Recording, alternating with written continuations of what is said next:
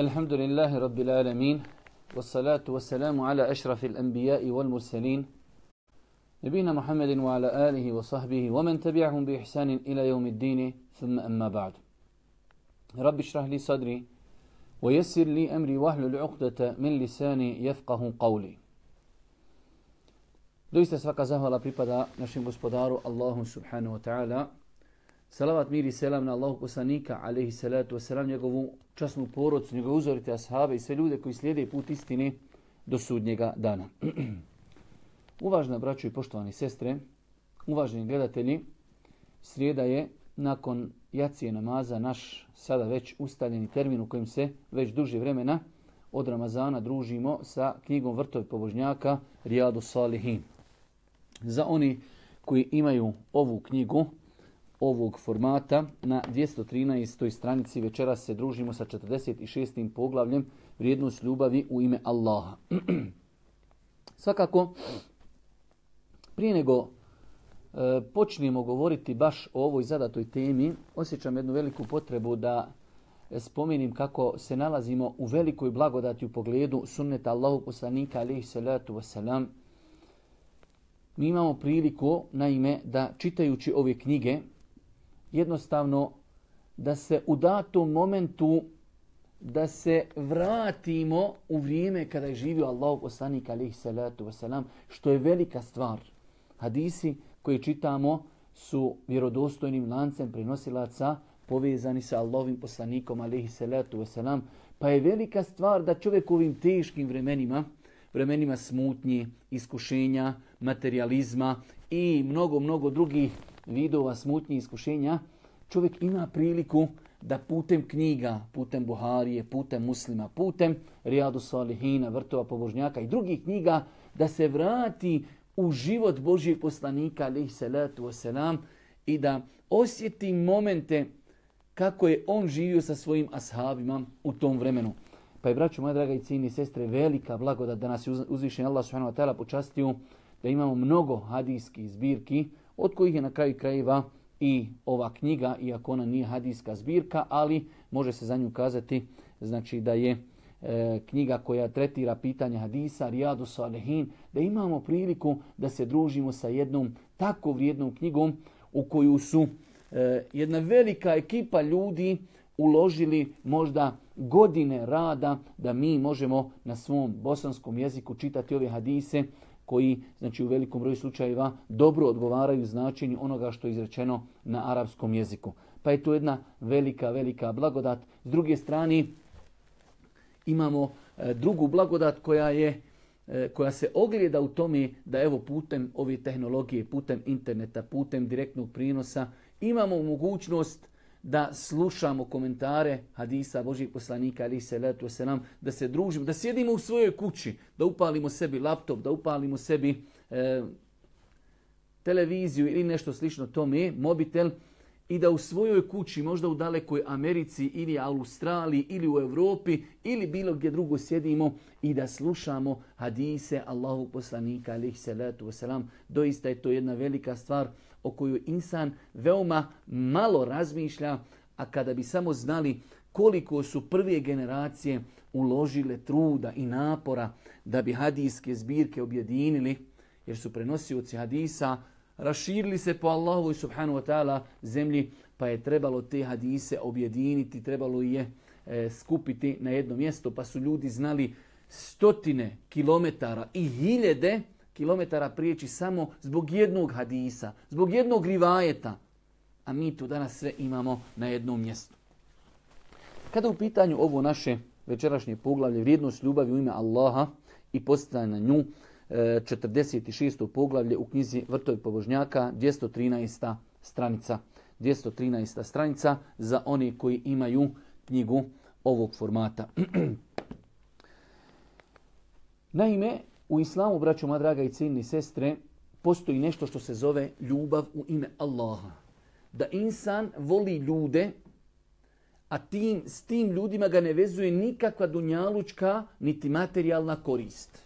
Voli ljude samo zato što vjeruju u Allaha, zato što su pokorni, zato što su moralni, zato što su čestiti, zato što koriste društvu u kojem žive. čovjek ih voli zbog toga. Pa se ta ljubav zove ljubav u ime Allaha. Voli ih radi Allaha, odnosno voli ih zbog njihovog odnosa prema Allahu.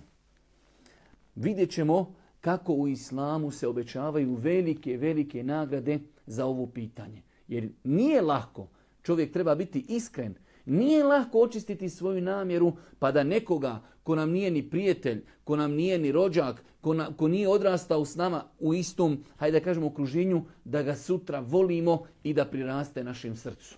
Da ga volimo isključivo radi vjeri, da ga volimo isključivo radi Allaha subhanahu wa ta'ala. Zato ćemo vidjeti kakve velike nagrade se obećavaju ljudima koji budu svoju ljubav zasnivali na ovom pitanju ljubav u ime Allaha subhanahu wa ta'ala.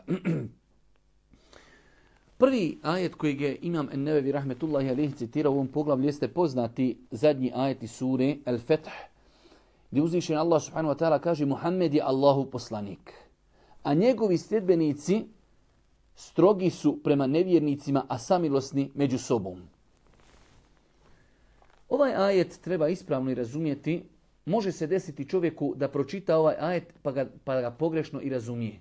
Kaže uzvišeni Allah subhanahu wa ta'ala: Muhammed je Allahu poslanik, jedna velika platforma. Muhammed alejhi salatu wasalam je poslan od uzvišenog Allaha subhanahu wa ta'ala da ljudima prenese poslanicu Islama, da ih pozove da obožavaju Allaha subhanahu wa ta'ala i da njemu budu pokorni. Da im pojasni kako i na koji način će robovati svome gospodaru. Muhammedur Rasulullah. Muhammed je Allahu poslanik. وَالَّذِينَ مَاهُ أَشِدَّاءُ عَلَى الْكُفَّارِ رُحَمَاءُ بَيْنَهُمْ. Oni koji su sa njim i oko njega i oni koji slijede Muhammeda alejhi salatu wasalam strogi su prema nevjernicima, a međusobno su blagi. Kako spojiti između ovog ajeta i ajeta gdje uzvišeni Allah subhanahu wa ta'ala kaže: La yanhaakumullahu anil ladina lam yuqatilukum wa lam yukhrijukum min diyarikum an tabarruhum wa tuqsitu ilayhim inna Allaha yuhibbul muqsitin. Allah vam ne zabranjuje da činite dobročinstvo i da budete pravedni prema onima koji su nemuslimani, ali oni ne ratuju protiv vas i nisu vas protjerivali iz vaših ognjišta i vaših mjesta. Pa je u islamu, braćo moja draga i cijene sestre, a mi to mnogo puta potenciramo, i naređeno insanu da se prema svim ljudima koji ga okružuju, prema njima lijepo ophodi. Pa čak kada vidimo sunnet Božijeg poslanika alejhi salatu vesselam, njegov odnos prema ljudima koji su ga okruživali u to vrijeme u Mekki pa i u Medini, vidjeli smo najpoznati hadis kod imama Buharije da je Allahov poslanik otišao da posjeti židovskog dječaka kada su mu nastupile smrtne muke. Pa ovaj ajet, kako ne bi bio pogrešno protumačen, odnosi se, kaže uzvišeni Allah subhanahu wa ta'ala, oni koji su oko Muhammeda, oni koji vjeruju u njegovu poslanicu, oni su strogi prema nevjernicima, odnosi se na vrijeme rata. Nerijetko se dešava da ljudi ne razumiju islam, pa određene ajete koji se odnose na period rata stavljaju na vrijeme mira, a određene ajete mira stavljaju na period rata. Pa je neispravno. Pa je nama muslimanima naređeno kada živimo u miru sa ljudima koji su nemuslimani, da budemo prema njima blagi, da budemo milostivi, da budemo vedrog lica, da budemo nasmijani. Poznat je hadis Allahog poslanika alejhi salatu vesselam kada su Židovi jedne prilike kod njega ušli, pa kada su mu kazali Esamu alejk, smrt tebi, Esamu eselamu. To su dvije riječi slične. Pa su mislili da zavaraju Božijeg poslanika alejhi salatu vesselam, pa su mu kazali Esamu alejk, smrt tebi. Pa je Aisha to čula, pa je počela da galami na njih, da ih vrijeđa i tako dalje. Pa kaže Allahov poslanik: Aisha, polako, lagano. Ja sam im odgovorio: wa alejkum, i vama, ono što ste vi meni rekli, i vama. Pa kaže Allahov poslanik Aiši, iako se radi o ljudima koji su došli i vrijeđaju ga, kaže Aisha, nikada blagost nije bila u nečemu, a da nije tu stvar uljepšala. A nikada blagost nije odvojena od nečega, a da nije tu stvar unakazila. Pa je znači nama muslimanima, ako živimo zajedno sa nemuslimanima u istom mjestu, propisano da budemo blagi, da budemo mudri, da budemo veseli i da ih na najljepši način pozovemo u islam. Pa znači ovaj ajet ćemo tako ispravno shvatiti. Mnogo je učenjaka današnjeg vremena koji su govorili o ovoj tematici na ovakav način. Muhammed je Allahov poslanik, a njegovi su sljedbenici strogi prema nevjernicima, a samilosni među sobom. Muslimani, jedno od osnovnih svojstava koje bi trebalo da krasi muslimane međusobno jeste samilost. Allahov poslanik alejhi selatu vesselam izrekao je mnoge hadise u kojima je govorio kako bi muslimansko društvo trebalo da bude društvo potpomaganja. Pa je poznato na hadis da Allahov poslanik alejhi selatu vesselam kada govori o muslimanima poredi ih sa jednim tijelom. Pa kada čovjek ima, znači kaže temperaturu, odazivaju se ostali dijelovi tijela, znači kada ima bolove, kada ga nešto boli, ostali dijelovi tijela se odazivaju temperaturom i nesanicom. Pa je primjer muslimana, primjer jednog tijela. Nakon toga, drugi ajet u suri El-Hašr, 9. ajet, drugi ajet kojeg imam En-Nevevi rahmetullahi alejhi citirao u ovom poglavlju su riječi uzvišenog Allaha وَالَّذِينَ تَبَوَّأُ الدَّارَ وَالْإِيمَانَ مِنْ قَبْلِهِمْ يُحِبُّونَ مَنْ هَاجَرَ إِلَيْهِمْ. Govoreći o ensarijama, znači ensarije su ljudi koji su živjeli u Medini, pa su dočekali Allahog poslanika alejhi selatu vesselam i ljude iz Mekke koji su učinili hidžu, bili su muhađiri. Imamo dvije skupine ljudi, imamo muhađire koji su došli sa Božjim poslanikom iz Mekke u Medinu i imamo ensarije koji su dočekali Božjeg poslanika alejhi selatu vesselam u Medini. Pa da vidimo kako uzvišeni Allah, a on najbolje zna šta je u ljudskim srcima, kako opisujete ensarije. Mi znamo kako je bilo prije 20 godina kada je bio u Bosni rat. Niko se nije radovao izbjeglicama. I danas dan niko nije volio kada iz nekog grada, iz nekog mjesta dođu muhađiri, izbjeglice u tvoje selo. Treba im obezbijediti hranu, stanovanje, odjeću i tako dalje. Ali pogledajmo kada je u pitanju islam, kako su ensarije dočekali muhađire, kaže uzvišeni Allah, i onima koji su Medinu za življenje izabrali i domom pravi vjere još prije njih učinili, oni vole oni koji im se doseljavaju. Oni voli. Yuhibbuna man hajara ilayhim. Vole ih. Wala yajiduna fi sudurihim hajatan mimma utu. Niti im je teško kada njima Božji poslanik nešto dadni. Jer normalno je muhađiri kada su došli, su bili u potrebi. Pa je Allahov poslanik nekada davao njima više nego ensarijama. Kaže, njima to nije smetalo. وَيُؤْثِرُونَ عَلَى أَنفُسِهِمْ وَلَوْ كَانَ بِهِمْ خَصَاصَةٌ. I oni su davali muhađirima prednost nad sobom, makar i oni bili potrebni. 3 velika opisa kojima uzvišeni Allah, stvoritelj zemlje i nebesa, opisuje ensarije. Yuhibbuna man hajara ilayhim. Oni vole one koji njima dolaze, kao muhađiri. I nije im teško to što Allah poslanik njima daje. I daju njima prednost, makar i njima bilo potrebno. Ovo su velika svojstva kojima je uzvišeni Allah subhanahu wa ta'ala opisao ensarije. Pa bi insan trebao da se pokuša okititi ovim svojstvima kojima je uzvišeni Allah pohvalio ensarije. Pa ako je uzvišeni Allah pohvalio ensarije zbog tih svojstava, onda je i nama propisano da se i mi pokušamo okititi tim svojstvima. Nakon toga, Imam En-Nevevi rahmetullahi alejhi citirao onaj poznati hadis od Enesa radijallahu ta'ala anhu koji zabilježili imam Buharija, Muslim, da je Allahov poslanik alejhi selatu vesselam kazao: ko bude imao 3 osobine, osjetit će slast imana. La ilaha illallah. Da li smo ikada razmišljali o ovoj činjenici da iman ima svoju slast? Koliko ljudi živi kao musliman možda 10, 20, 30 godina i možda Allah najbolje zna, zbog neznanja, zbog nesvatanja i nerazumijevanja, nikada možda ne osjeti slast svoga vjerovanja.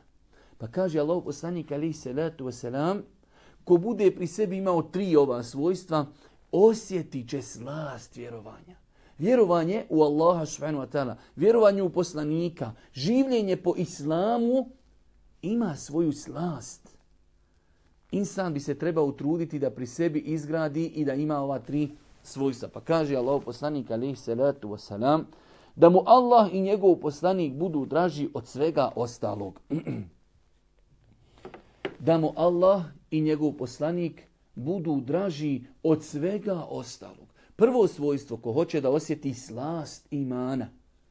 Možda čovjek bude siromašan, bude bolestan, bude iskušan, ali osjeća slast, osjeća zadovoljstvo, osjeća sreću.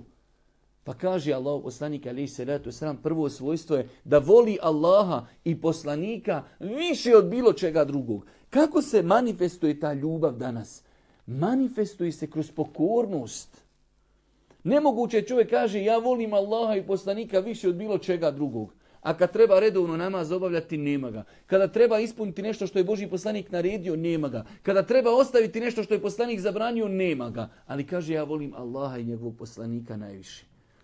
Pa se ljubav prema Allahu dželešanu i njegovom poslaniku ogleda kroz naš odnos prema naredbama i zabranama Islama.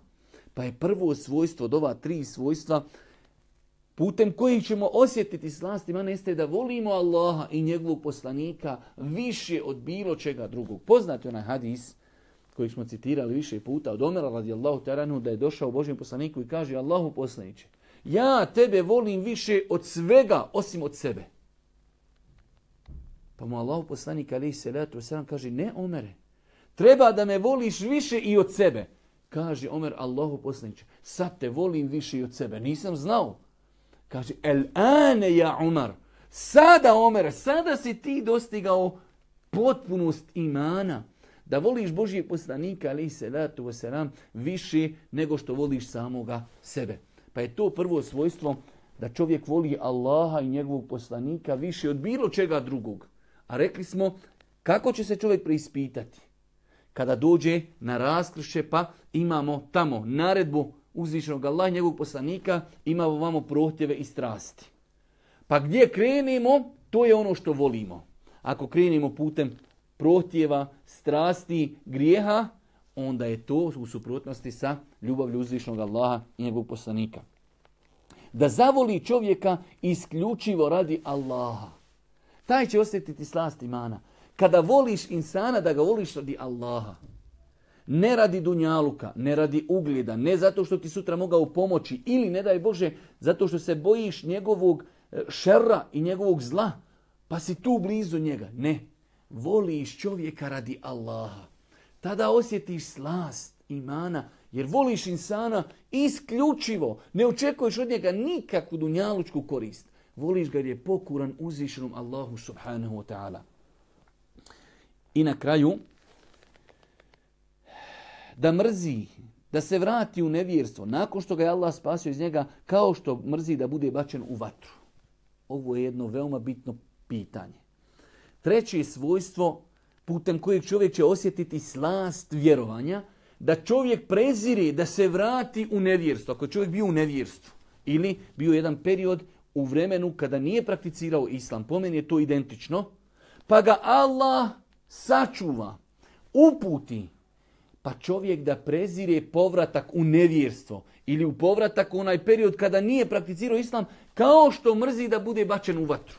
Taj će osjetiti slast imana. Šta se nama dešava? Nama se dešava da imamo ljude koji vjeruju u Allaha, muslimani su, ali njihova srca su prepuna ljubavi za grijesima, oponašanjem nevjernika, Nova godina, proslave, grijesi, nošnja, piće, sve živo. Živimo u tome, ajde da kažemo, u priželjkivanju da i mi jednog dana sebi damo oduška. Ko što naš narod kaže za omladinu koja kada krene da prakticira vjeru, ma kaže, još si mlad, što nisi još prošao svijeta, kao da još malo uživaš. Pa je svojstvo onoga ko želi da osjeti slatkoću imana. A blago se onome ko osjeti jednom slast imana, jeste da mrzi i prezire povratak u džahilijet, u kufr, u grijehe, u nemoral, u prostituciju i tako dalje, kao što mrzi da bude bačen u vatru. Pa onaj ko bude na tom stepenu, da toliko bude zahvalan Allahu. Znam osoba koju Allah počasti islamom. Primjer radi, kada je u pitanju neka sestra. Pa je Allah počasti zaista bude u nekom teškom životu, pa je počasti islamom. Pa se uda za čovjeka i živi godinu, 2, 5 ili 10 prakticirajući islam. Pa onda posusta njen muž pa je počne pozivati da lagano ostave određene stvari iz islama. Pa onda dođe ta sestra i kaže, brate, ja sam bila tamo. Ja znam šta je to. Ja prezirem da se tamo vratim kao što prezirem da budem bačena u vatru. Ta osoba je osjetila slast imana. Nažalost, velik broj ljudi priželjkuje da određene grijehe umota u celofan pa da ih nekako i on prakticira. Pa je ovaj hadis jedan veliki podstrijek da čovjek pokuša da objedini kod sebe ova svojstva, da osjeti slast vjerovanja uzvišenog Allaha subhanahu wa ta'ala. Znači ponavljamo, prva stvar kaže Allahov poslanik alejhi salatu vesselam da mu Allah i njegov poslanik budu draži od svega. Rekli smo ljubav prema Allahu subhanahu wa ta'ala i njegovom poslaniku danas se ogleda kroz pokornost onome što je uzvišeni Allah subhanahu wa ta'ala naredio i odnosno zabranio. Da voli ljude, kada ih voli isključivo ih voli samo radi Allaha i na kraju da prezire da bude vraćen u nevjerstvo nakon što ga je Allah spasio iz nevjerstva, kao što prezire da bude bačen u vatru. Pa smo vidjeli zašto Imam En-Nevevi citirao ovaj hadis u ovom poglavlju, jer je druga osobina, druga stvar spomenuta u hadisima, osoba koji želi da osjeti slast imana, jeste da voli ljude samo radi Allaha subhanahu wa ta'ala. Nakon toga onaj poznati hadisi, mi smo čak jednom u BKC održali kompletnu tribinu komentarišući ovaj hadis od Ebu Huriri radijallahu ta'ala anhu, zabilježili Buharija i Muslim hadis da je Allahov poslanik alejhi salatu vesselam kazao: 7 će Allah staviti u svoj hlad na dan kada neće biti drugog hlada osim njegovog. Znači, na sudnjem danu. Mi smo više puta kroz predavanja govorili o težini sudnjega dana. Kada će djeca, jeume jeđa'lul vildane šiba, kada će djeca osjediti zbog težine polaganja računa. Kada će žene baciti svoju djecu, kada će žene pobaciti plodove koje su nosile u svome stomaku, kada vide žestinu sudnjeg dana. U tom danu, kada će, kao što je došlo u vjerodostojnim hadisima, kada će ljudi biti u znoju svojih grijeha, onoliko znači koliko su imali grijeha, toliko će biti u znoju. Pa će neko biti do koljena u znoju, u vodi od svojih grijeha. Neko će biti do pasa, neko će biti do ramena, a neko će biti zauzdan vodom svojih grijeha. U tom momentu će neko uživati i biti u hladovini.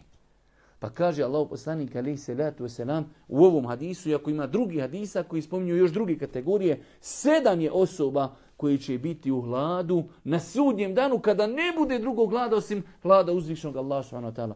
Pa počinje, mi ćemo skratiti komentar ovog hadisa, oni koji želi mogu da nađu komentar kompletan ovog hadisa u jednoj od tribina u BKC-u koju smo držali. Kaže Allahov poslanik: el imamu adil, pravedan vladar.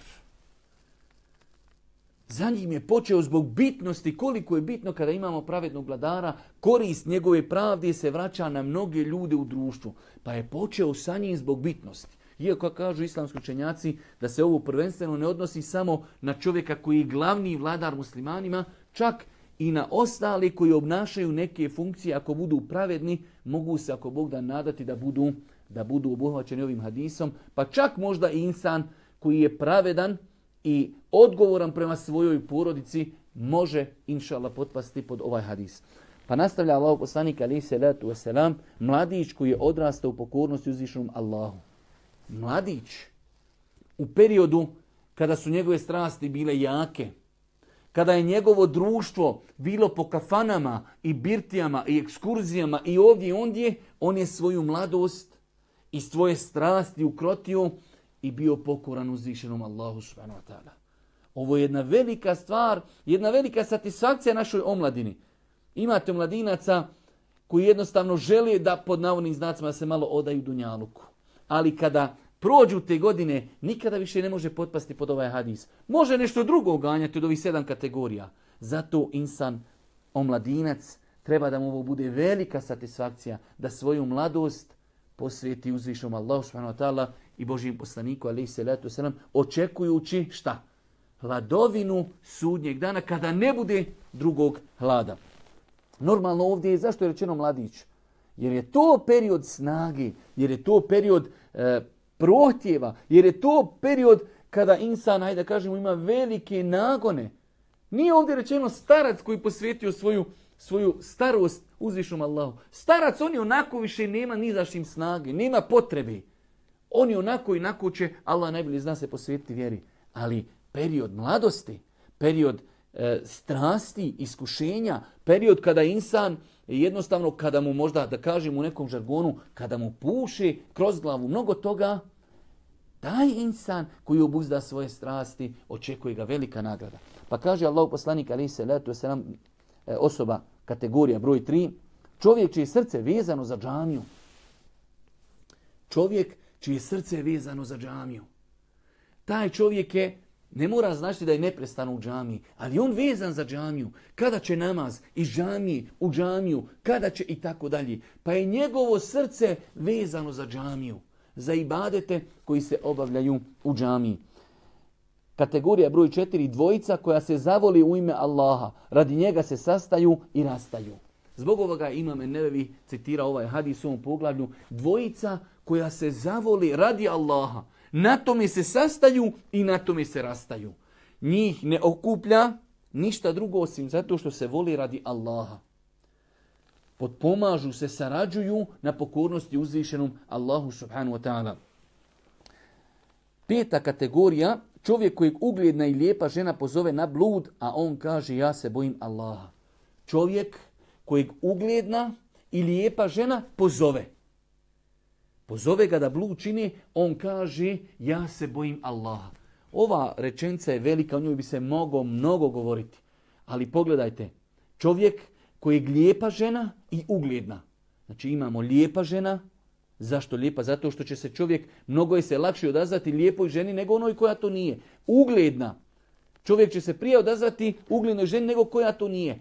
Pa čovjeka pozove lijepa i ugledna žena. Ona njega pozove da čini nemoral. Znači koliko se ispunilo, 3 velika uvjeta su se ispunila da bi se on odazvao. Ona je lijepa, ona je ugledna i ona njega zove, ne zove on nju.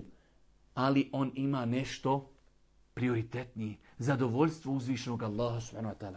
Pa kaže inni ahafu Allah, ja se bojim Allaha dželle šanuhu. Takav insan koji toliko se strpi i toliko se suzdrži i toliko obuzda svoje prohtjeve, može očekivati veliku nagradu na sudnjem danu. 6. kategorija, čovjek koji dadne sadaku pa i sakrije tako da njegova ljevica ne zna šta je udjelila desnica. Znači 6. kategorija su ljudi koji udjeljuju sadaku, ali toliko udjeljuju i toliko tajno udjeljuju da njihova desnica kada nešto dadne, stavi ruku u džep, izvadi dadnu, ljevica njihova ne zna šta je udjelio čovjek. Toliko udjeljuju tajno, toliko čuvaju svoju namjeru, toliko čuvaju svoj ihlas. Ne žele da to ljudi znaju, da to bude uslikano, već jednostavno znači samo radi Allaha subhanahu wa ta'ala. Pa znači insan treba da se potrudi da bude od onih ljudi koji kada udjeljuju, da se maksimalno trudi da ta sadaka bude tajna. Iako u islamu ima nekada i javna sadaka svoju vrijednost, kao u slučaju kada čovjek daje sadaku, da drugi vide pa da se i oni povedu za njim. Jer nekada jednostavno dođe vrijeme kada ljudi sustežu se od sadaki. Pa kada vide da je dao neko, onda je i njima lakše, to im bude postrik. I znamo mnogi hadise od vremena Božijeg poslanika, alejhi selatu vesselam, da su ljudi povodljivi jedni za drugima. Kada jedan čovjek uradi dobro djelo, onda i drugima otvori vrata toga. I 7. kategorija, čovjek koji Allaha spomene u samoći, pa mu oči zasuzi. Čovjek koji se sjeti Allaha, sjeti se dženneta, sjeti se džehennema, sjeti se kabura, sjeti se sudnjeg dana, sjeti se gledanja uzvišenog Allaha subhanahu wa ta'ala na sudnjem danu i na ahiretu. Ali ovo je veoma bitna klauzula, u samoći. Jer ako čovjek u samoći zaplači, Allah najbolje zna, ne postoji mogućnost da je zaplakao zato što se pretvara. Možda čovjek u društvu i zaplači. Ali Allah najbolje zna zašto je njegovo plakanje. Možda je zaplakao da bi drugi rekli za njega bogobojazan.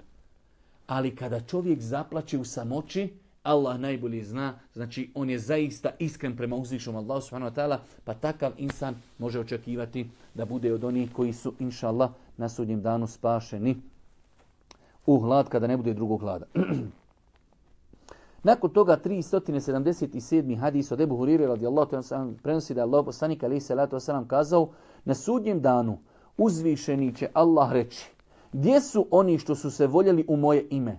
danas ću ih uvesti u svoj hlad u danu kada nema drugog hlada osim moga. Hadis znači skoro pa identičnog značenja sa hadisom kojeg smo malo prije komentarisali. 378.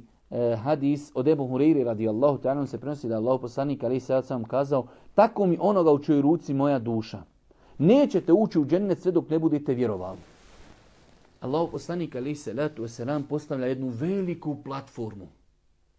Tako mi onoga u čijoj ruci je moja duša. Allahu poslanik alejhi salatu vesselam se zaklinje Allahom.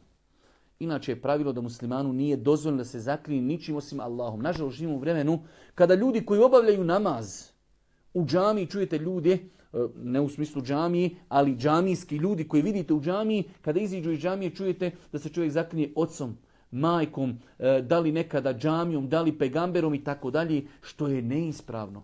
Muslimanu nije dozvoljeno da se zaklinje ničim osim Allahom, njegovim imenima i njegovim svojstvima.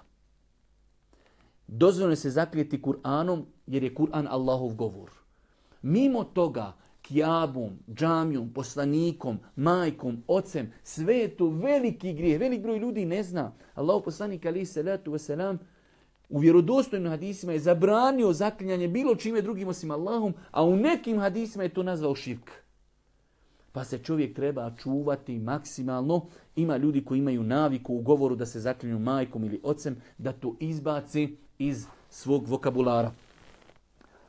Pa Allahu poslanik ovdje zaklinje se i kaže: tako mi onoga u čijoj ruci je moja duša, tako mi Allaha, nećete ući u džennet sve dok ne budete vjerovali. Prvi uvjet da bi neko ušao u džennet jeste da vjeruje. Da vjeruje, da obožava Allaha subhanahu wa ta'ala i da bude sljedbenik Islama. Kaže uzvišeni Allah: inne dina inda Allahi el Islam. Kod Allaha se ne prima ni jedna druga religija osim Islam. Kod Allaha na dunjaluku imate mnogo religija, ali dolaskom Allahu poslanika alejhi salatu vesselam, objavom Kur'ana, derogirane su sve nebeske prethodne objave. Svi poslanici, znači Božji poslanik jedne prilike vidio Omar ibn Khattaba kako čita stranicu Tevrata. Pa se Allahu poslanik žestoko naljutio i kaže: Omere, da je Musa alejhi selam živ, kojem je objavljen taj Tevrat, sad živ, a ja sam došao, njemu bi bila obaveza da slijedi mene.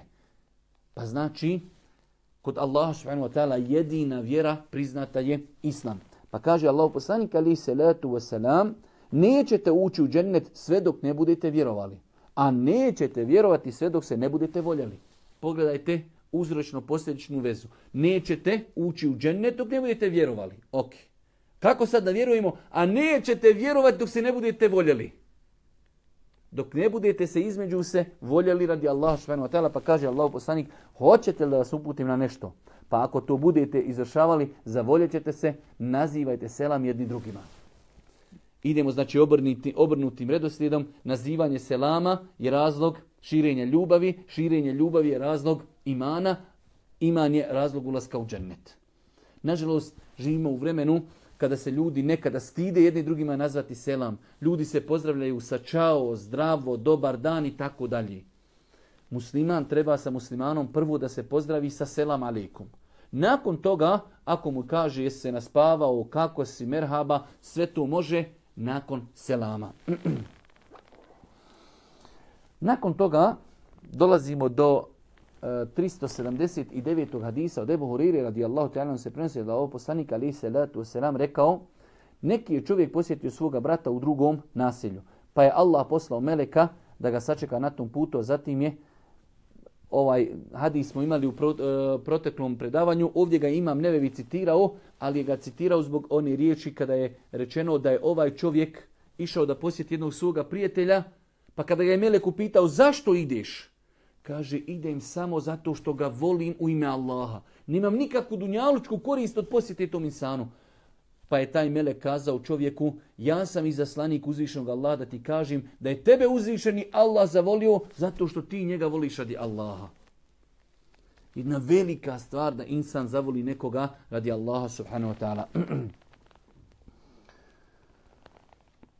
380. hadis od Bara ibn Aziba radijallahu ta'ala se prenosi da Allahu poslanik alejhi salatu vesselam kazao o ensarijama: voli ih samo vjernik, a mrzi ih samo munafik.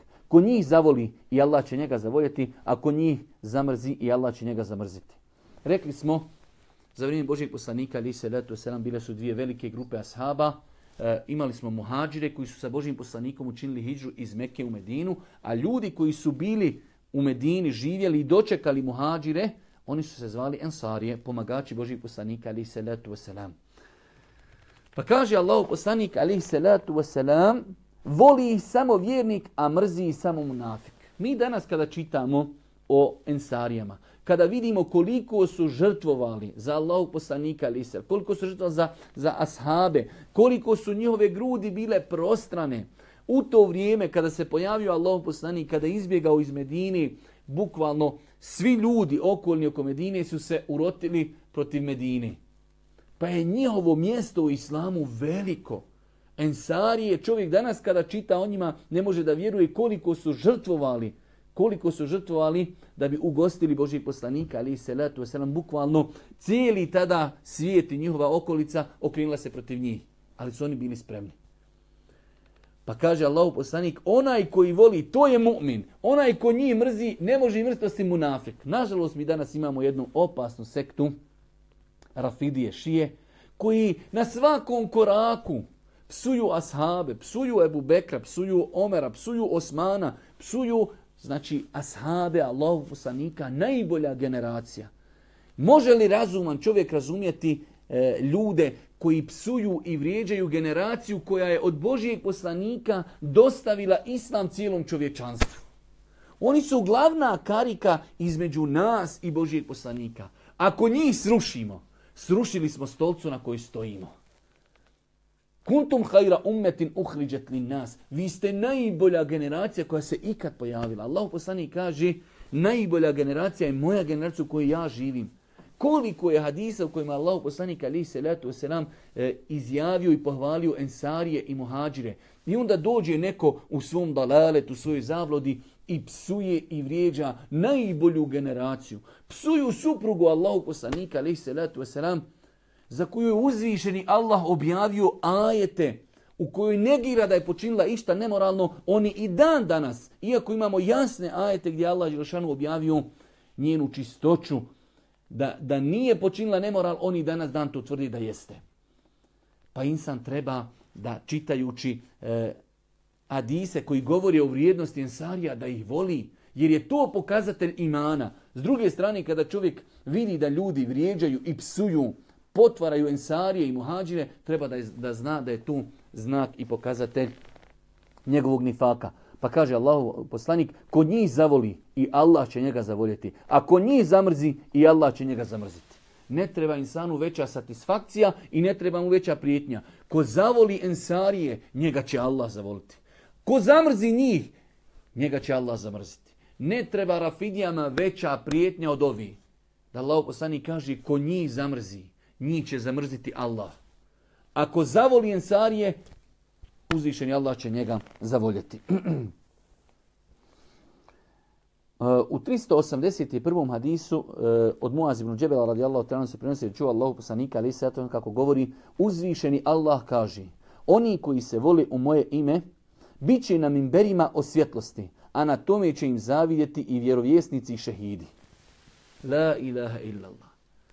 Dvije najbolje kategorije insana jesu šehidi i vjerovjesnici. Vjerovjesnike Allah subhanahu wa ta'ala odabrao zato što im je dao poslanicu i oni su posebno odabrani. Šehidi su ljudi koji su dali svoj život za Allahovu vjeru. Pa najveći stepeni u islamu, znači obećani su na sudnjem danu, na ahiretu za vjerovjesnike i za šehide.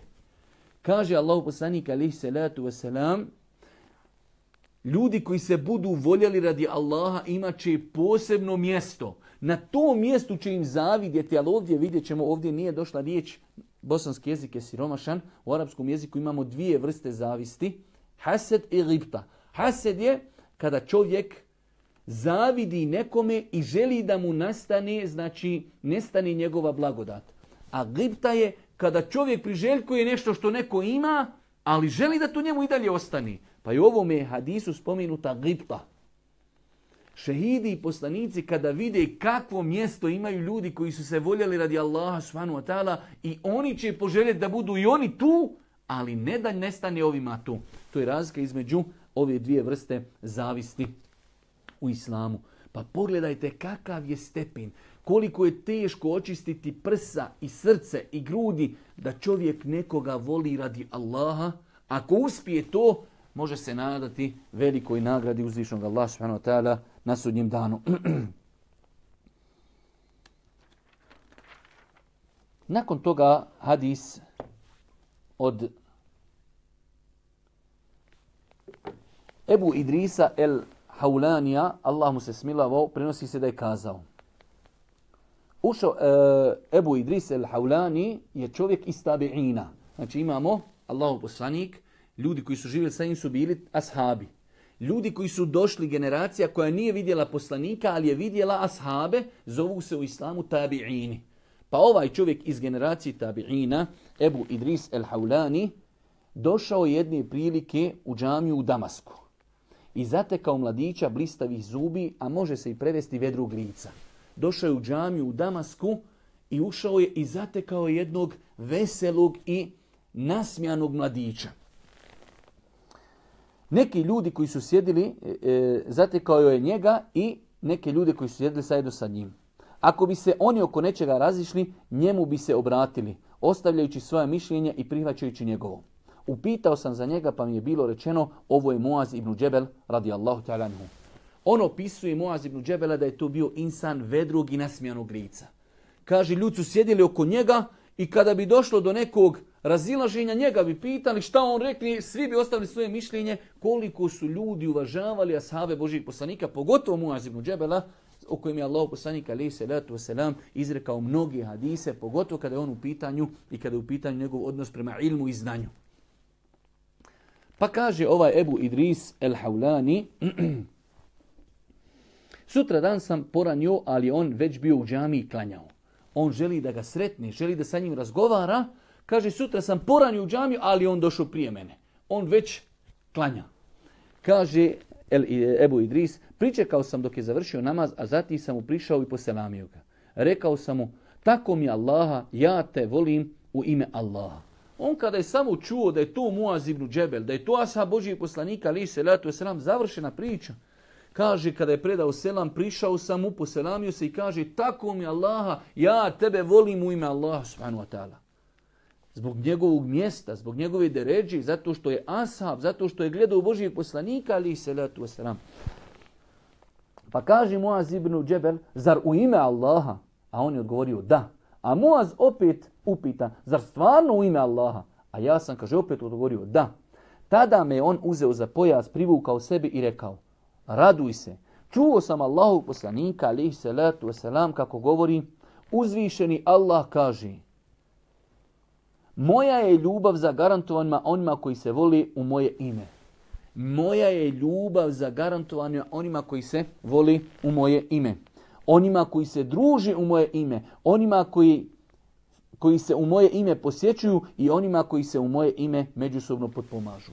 4 kategorije ljudi kojima je obavezna ljubav uzvišenog Allaha subhanahu wa ta'ala. Ovaj hadis pripisuje Muaz ibn Džebel, Božijem poslaniku, alejhi salatu vesselam, a bilježi ga Imam Malik u svome Muvattau. Pa kaže da je rekao uzvišeni Allah subhanahu wa ta'ala, moja ljubav je obavezna onima koji se voli u moje ime. Onima koji se druže u moje ime. Insan voli nekog radi Allaha. Druži se sa njim radi Allaha. Posjećuje se sa njim radi Allaha i potpomaže se sa njim radi Allaha. Pa insan treba da se potrudi da ljude kada voli, da ih voli radi Allaha. Kada ih posjećuje, da ih posjećuje radi Allaha. Kada ih potpomaže, da ih potpomaže radi uzvišenog Allaha. Ne bi li bio od onih ljudi koji će potpasti pod ovu kategoriju, da bude od onih ljudi kojima je obavezna ljubav uzvišenog Allaha subhanahu wa ta'ala. Nakon toga, Imam en-Nevevi, jednostavno nakon što je pojasnio vrijednost i bitnost ljubavi u ime Allaha u islamu, dolazi do jednog zadnjeg propisa. Uvijek su ta poglavlja poredana, iako to mi možda nekada ne možemo ni razumjeti. Hadis gdje stoji da je Allah poslanik alejhi salatu vesselam kazao, kada čovjek zavoli svoga brata, neka ga obavijesti da ga voli. Hadis bilježi imam Ebu Davud, a hadis je inšala vjerodostojan. Znači od sunneta je da čovjek ako voli nekog insana, ali ga voli isključivo radi Allaha, da tom insanu to kaže. Pazite kako to ostavlja velikog traga na insan. Insan možda dođe u džamiju, vidi nekog insana i ne zna šta taj čovjek misli o njemu. Ali zamislite koliko se njihova srca zbliže kada on dođe njemu i kaže: brate, ja te volim samo u ime Allaha. Pogledajte kako je Islam društven, kako je Islam lijep. Da čovjek kada nekoga voli da ode i da ga obavijesti i da od toga čina što je otišao da ga obavijesti, da očekuje nagradu zato što je to sunnet Božih poslanika alejhi salatu vesselam. Od Muaz ibn Džebela radijallahu ta'ala se prenosi da je Allahov poslanik alejhi salatu vesselam jedne prilike uzeo ga za ruku i rekao: Muaze, tako mi Allaha, ja te uistinu volim. Allahov poslanik sad praktikuje taj hadis. Uzeo je Muaz ibn Džebela radijallahu ta'ala jedne prilike za ruku i kaže: tako mi Allaha. Zaklinje se Allahov poslanik uzvišen Allahom i kaže: Muaze, tako mi Allaha, ja te volim u ime Allaha subhanahu wa ta'ala. Nakon toga mu je Allahov poslanik dao savjet i kaže: Muaze, preporučujem ti da neizostavno poslije svakog namaza izgovoriš: Allahumma a'inni ala zikrike wa šukrike wa husni ibadetike. Allahu, pomozi me da se tebe sjećam. Ja sam danas objavio na Facebooku hadis da Allahov poslanik alejhi salatu vesselam kaže: primjer čovjeka koji se sjeća Allaha, zikri, spominje, veliča Allaha, tespihom, tekbirom, riječima la ilaha illallah i tako dalje. Kaže primjer onoga ko se sjeća Allaha, zikri, i onaj ko ne zikri je primjer mejita i živog čovjeka. Kolika je velika razlika, imate mejita, imate živog čovjeka. Mejit, nikakva korist, nikome. Dok živ čovjek koristi sebi i koristi drugima. Allahov poslanik upoređuje čovjeka koji zikri, spominje Allaha u putu: subhanallah, subhanallah, subhanallah, alhamdulillah, la ilaha illallah, la hawla wa la kuvvata illa billah, hasbunallahu wa ni'mal wakil, kul huvallahu ahad i tako dalje. Sjeća se Allaha dželle šanuhu svojim srcom, svojim jezikom. Njegov primjer njega i onoga ko se ne sjeća Allaha je primjer mrtvog i živog čovjeka. Pa kaže Allahov poslanik alejhi salatu vesselam Muaz ibn Džebelu: nemoj da završiš namaz a da ne učiš ovu dovu. Allahumma a'inni ala zikrike. Pomozi mi, Gospodaru, da se ja tebe neprestano sjećam. Vo šukrike, i pomozi mi da ti budem zahvalan. Koliko nam danas nedostaje zahvali Allahu dželle šanuhu. Koliko tako mi Allaha danas kao nikada u historiji čovečanstva uživamo u blagodatima auta, stanova, aviona, odjeće, obuće, izhrane i tako dalje. Pa je vađib, obaveza da insan bude zahvalan Allahu dželle šanuhu na svim ni'metima, na blagodati imana, na blagodati zdravlja, na blagodati očiju i tako dalje. Wala in shakartum la azidannakum. Ako vi budete Allahu zahvaljivali, mi ćemo vam svoje blagodati još povećati.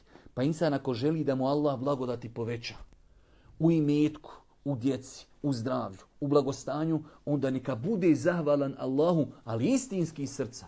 Da sjedne čovjek kod kuće i kaže: alhamdulillah, hvala Allahu koji mi je dao sve ove blagodati, jer sve blagodati koje uživamo su od Allaha.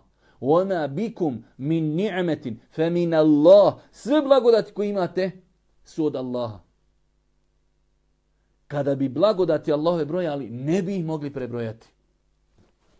I zadnja stvar kaže: e'inni ala zikrike wa šukrike wa husni ibadetike. Gospodaru, pomozi me u tome da tebi potpuno i savršeno činim ibadet.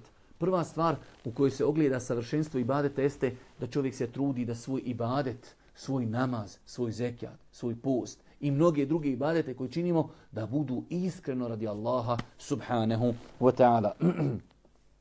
I zadnji hadis u ovom poglavlju od Enesa radijallahu ta'ala se prenosi da je neki čovjek bio kod vjerovjesnika sallallahu alejhi ve sellem, pa je pored njih prošao drugi čovjek. Te je ovaj rekao Allahom poslaniku: Allahu poslaniče, ja uistinu volim ovog čovjeka koji je upravo prošao. Poslanik ga upita: jesi li ga obavijestio o tome? Čovjek odgovori: ne. Poslanik sallallahu alejhi ve sellem reče mu: obavijesti ga. Pa ga je ovaj sustigao i rekao: ja te volim u ime Allaha. Čovjek mu odgovori: ehabbeke alladhi ahbabtani leh. Neka te zavoli onaj u čije si me ime ti zavolio. Znači ovdje imamo sad jedan dodatni edeb ponašanja. Šta je se desilo? Božji poslanik sjedi i pored njega sjedi ashab. Pa je prošao jedan čovjek kojeg je ovaj ashab volio. Pa kaže: Allahu poslaniče, ja onog čovjeka volim. Pa kaže Allahov poslanik, a dobro jesi li mu to kazao? Kaže nisam. Idi, trči za njim, sustigni ga, kaži mu. Pa je otišao i kazao. Pa smo to prirodno naučili da je pohvalno da čovjek kada nekoga zavoli radi Allaha da mu to kaže.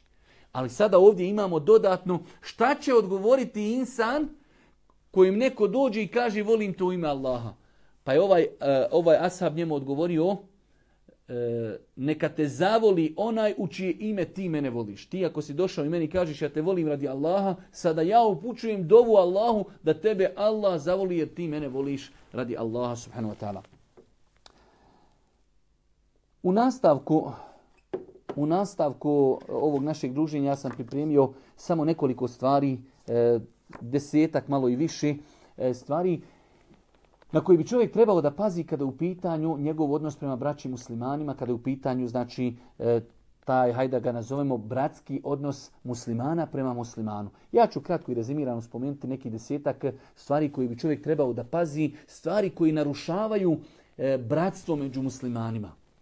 Čovjek bi trebao, vidjeli smo kolike su velike nagrade, da je to hlad na sudnjem danu, da su to posebne deređe, posebna mjesta.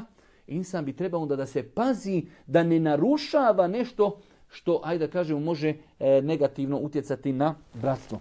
Prva stvar jeste da čovjek ne bude od onih ljudi koji će priželjkivati ono što je kod drugih ljudi. Ako ljudi vide da mi priželjkujemo ono što oni posjeduju, to će definitivno uzrokovati kidanje bratskih veza. Isto tako, jedna veoma bitna stvar, nekada nam se desi da nekog insana zavolimo. I onda nakon određenog perioda osjetimo kako su relacije između nas i njega zahladnile, da je to teško opisati. Razlog tome je pojasnio Božji poslanik alejhi selatu vesselam. Kaže Allahov poslanik, nikada se neće dvojica ljudi zavoljeti radi Allaha. Nakon toga se razići, a da to nije bio razlog grijeh koji jedan od njih dvojice počinio. Dvojica ljudi se voli radi Allaha, potpomažu se na tom putu i odjednom osjeti zahladnoću, znači zahladni su odnosi. Kaže Allahov poslanik, razlog tome je jedan od njih se odao nekom velikom grijehu. Pa insan treba da čuva bratstvo sa braćom na način da čuva sebe od grijeha. Isto tako, nerijetko se dešava da ljudi onog momenta kada se zbliže jedni s drugima, pa postanu braća u islamu, onda jednostavno zbog te blizine počnu da se ponašaju prema toj braći kao da ne postoje više edeb ponašanja prema tim insanima. Pa primjer radi, ako govori ne slušamo ga, ako počne pričati mi ga prekidamo i tako dalje. Insan bi trebao suprotno tome. Jer to ostavlja traga na insana. Danas si došao kod čovjeka koji tvrdi da te voli radi Allaha. Nešto počneš pričati, on te ismijava, prekida i tako dalje. Ne osvrće se tvome govoru.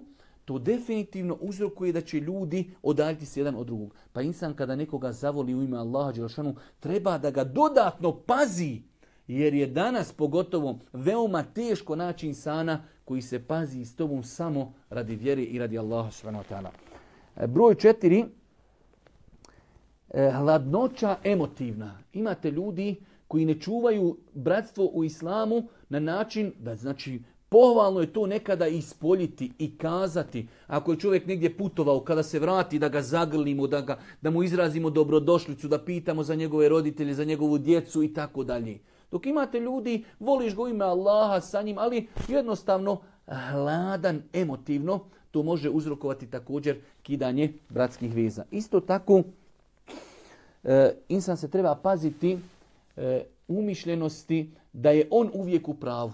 Imate osobu, znači zavolio si se sa njim u ime Allaha, sjedite, razgovarate, uvijek bi da sam ja u pravu. Nikad ti nisi, sve je kako ja, ti ništa ne znaš, ja razumijem, ti ne razumiješ, ti ne kontaš, to uzrokuje šta? Da takva insan sjedi s tom jednom, 2 put, 3 put, halo, ako si najpametniji, idi ti pametuj nekome drugom. Pa se insan treba čuvati. Ako je našao čovjeka koji ga voli radi Allah, treba ga paziti, treba ga čuvati, treba paziti kako se ophodi prema tom insanu. Isto tako, da čovjek ako i doživi neku uvredu, ako doživi pa na kraju krajeva i nešto teško, da bude spreman da prihvati izvinjenje, da je spreman halaliti i tako dalje. Ako mu ljudi iz njegovog okruženja nešto i predloži da to prihvati, dok insan ako je umišljen ne želi da prihvati tuđe mišljenje, ako neko prema njemu pogriješi, ne želi da halali i tako dalje. Što znači opet je jedna od stvari koja kida bratske te odnose. Isto tako od problema koji mogu da se pojavi i kidaju bratske veze jeste savjetovanje javno. Čovjek sjedi, voliš nekog insana, sjedite u društvu, on je nešto pogriješio, rekao i čovjek odmah u društvu kritika javno i tako dalje. Niko ne voli javnu kritiku. Ako je čovjek pogriješio, čovjek treba da sačeka kada znači budu nas samo, da mu fino pojasne. Kaj, brate, ja te volim u ime Allaha, Allah te nagradio, ali ono što si danas kazao nije dobro, ja smatram da je tako, znači na lijep način. Tada će taj insan osjetiti da ti njega zaista voliš. Dok insan, kada ga odmah savjetuje pred narodom, pred svijetom, u društvu, jednostavno nelagodno se osjeća i to može biti razlogom kidanja bratskih veza. Isto tako, da čovjek bude svjestan neprestano činjenice da svi ljudi imaju negativnosti i pozitivnosti. Pa ako već imamo tog insana, a teško ga je naći, a non stop podlačim, teško je naći nekoga da te voli radi Allaha, ako već imamo nekoga ko nam je se približio i odgovara i voli nas, onda trebamo gledati u njegove i pozitivnosti i negativnosti. Ne ako čovjek ima 2-3 negativnosti, ne, on ima možda 100 pozitivnosti. Pa ima ljudi koji jednostavno kod insana gledaju samo njegove negativnosti. Isto tako, zna se desiti da bratske veze puknu onog momenta čovjek kada se jedan drugom približi. Zavoli se, svakako da će jedan drugom doći kući, posjećivati, da će saznati nešto od privatnosti, tajne. I onda znači čuje se sutra, čovjek jedan od drugom iznosi njegove tajne. To definitivno u velikom broju slučajeva uzrokuje kidanje bratskih veza. Pa se insan treba čuvati onog momenta kada se približimo nekim ljudima i kada nam oni povjeri i mi njima i oni nama određene stvari koje drugi ljudi ne znaju, onda insan treba da zna šta je za javnosti, a treba da zna šta je znači ono što treba da čuva kao tajna. Isto tako, kad su u pitanju bratske veze, čovjek se treba paziti da ljudima ne ulazi u privatnosti. Ok, čovjek može da se voli s nekim u ime Allaha, da se posjećuju, da se potpomažu, ali uvijek ima jedna granica koju ne treba prilaziti. Bez obzira, makar taj čovjek i ponudio da mi tu granicu pređemo, čovjek se treba čuvati, privatnost ostaje privatnost. Mnogo je primjera, sada ne bi da navodim, ali jednostavno zašto čovjek je kupio to, zašto ima toliko djece, zašto radi tako, zašto se zaposlio ovdje, zašto... Znači to su stvari koje čovjek ne bi trebao da ga interesuju te stvari. Isto tako da čovjek pokuša da bude, teško je to malo pojasniti, ali da jednostavno pokuša uzvratiti tom svome prijatelju na dobročinstvo. To Arapi kažu el-wafa. Da čovjek ljudima koji su mu učinili neko dobro djelo da im pokuša uzvratiti. Pogledajte Allahu poslanika alejhi selatu vesselam, o tome smo govorili u jednom od proteklih predavanja. Nakon smrti Hatidže radijallahu ta'ala anha, Allahu poslanik je znao zaklati cijelu ovcu i podijeliti je njenim prijateljicama. Ne zaboravljajući na dobročinstvo i lijepe momente koje je proveo sa Hatidžom radijallahu ta'ala anha, on je nakon njene smrti pazio na njene kolegice. Pa insan znači treba da pokuša da ljudima koji su mu se približili, ljude koji voli radi Allah subhanahu wa ta'ala, da im uzvrati na njihovo dobročinstvo i da im uzvrati da pazi znači na usluge koje su mu činili. I na kraju jedna od stvari koju spominju islamski učenjaci jeste da čovjek treba da pazi, rekli smo, u svom ophođenju prema ljudima, pogotovo kad su u pitanju termini. Nažalost, nama se muslimanima nerijetko dešava kad se jedni prema drugima zbližimo, onda umjesto da budemo precizniji, bolji, da se bolje poštujemo, mi tada još više opustimo se. Pa dobro, to je moj brat, to je moj jaran, on mene poznaje, mogu da mu kasnim, mogu da ne dođem, mogu da mu ne ispunim i tako dalje, što može vremenom uzrokovati kidanje bratskih veza. Za kraj, ne bi da dužim, mi ako Bog da u nedjelju navečer imamo tribinu na Ilidži, gdje će cijela tribina biti posvećena govoru o novoj godini, pošto je ovo zadnji naš termin prije, znači nove godine, imam potrebu samo u nekoliko minuta, možda neće čak biti ni minuta, da se osvrnemo na ovo pitanje. Na svakom koraku vidimo kako se reklamiraju razno razne ponude, učešće u proslavi nove godine i tako dalje. Ja ne bi da povezujem, nisam zaista kompetentan da povezujem novu godinu sa akidom, sa ubjeđenjem šta je to nova godina, ima li ona utemeljenje u kršćanstvu i nema i tako dalje. Ali ono što se može tvrditi 1000% jeste da velika većina ljudi danas kada proslavljaju novu godinu, proslavljaju to na haram način. Pa ćemo mi govoriti o tom momentu. Čovjek, vjernik, nema šta tražiti kada je u pitanju proslavljanje nove godine. Mi muslimani imamo 2 praznika koja nam je Božji poslanik alejhi selatu vesselam definisao da se u njima veselimo i radujemo. I to radovanje za Bajrame treba da bude u granicama šerijata. Nažalost, velik broj ljudi kada se raduje i za Bajram, organizuju se koncerti povodom Bajrama, što nema nikakve veze. Pa je nama muslimanima propisano i dozvoljeno i dopušteno da se veselimo i radujemo kada su Bajrami. Mimo toga, pogotovo ako dodamo na tu činjenicu ono što sam spomenuo na početku, da velika većina ljudi kada je u pitanju obilježavanje nove godine to čini na način zabranjen, da li je u pitanju alkohol, da li je u pitanju muzika, da li je u pitanju miješanje muškaraca i žena, da li je u pitanju blud, da li je u pitanju droga, nargila i mnoge druge stvari.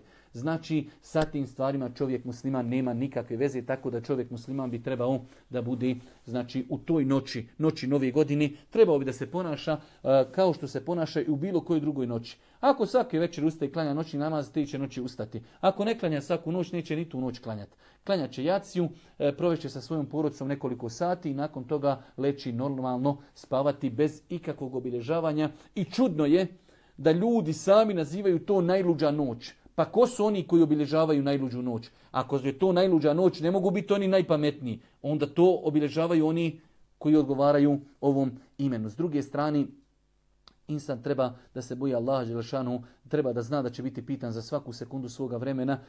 Šta će čovjek postići ako se tu noć opije, ako se tu noć drogira i šta sutra? Opet sutra dolazi novi dan, ali grijesi koje je učinio ostaju zapisani u njegovom životnom defteru. Zato rezimiramo i kažemo, musliman nema šta tražiti u obilježavanju nove godine.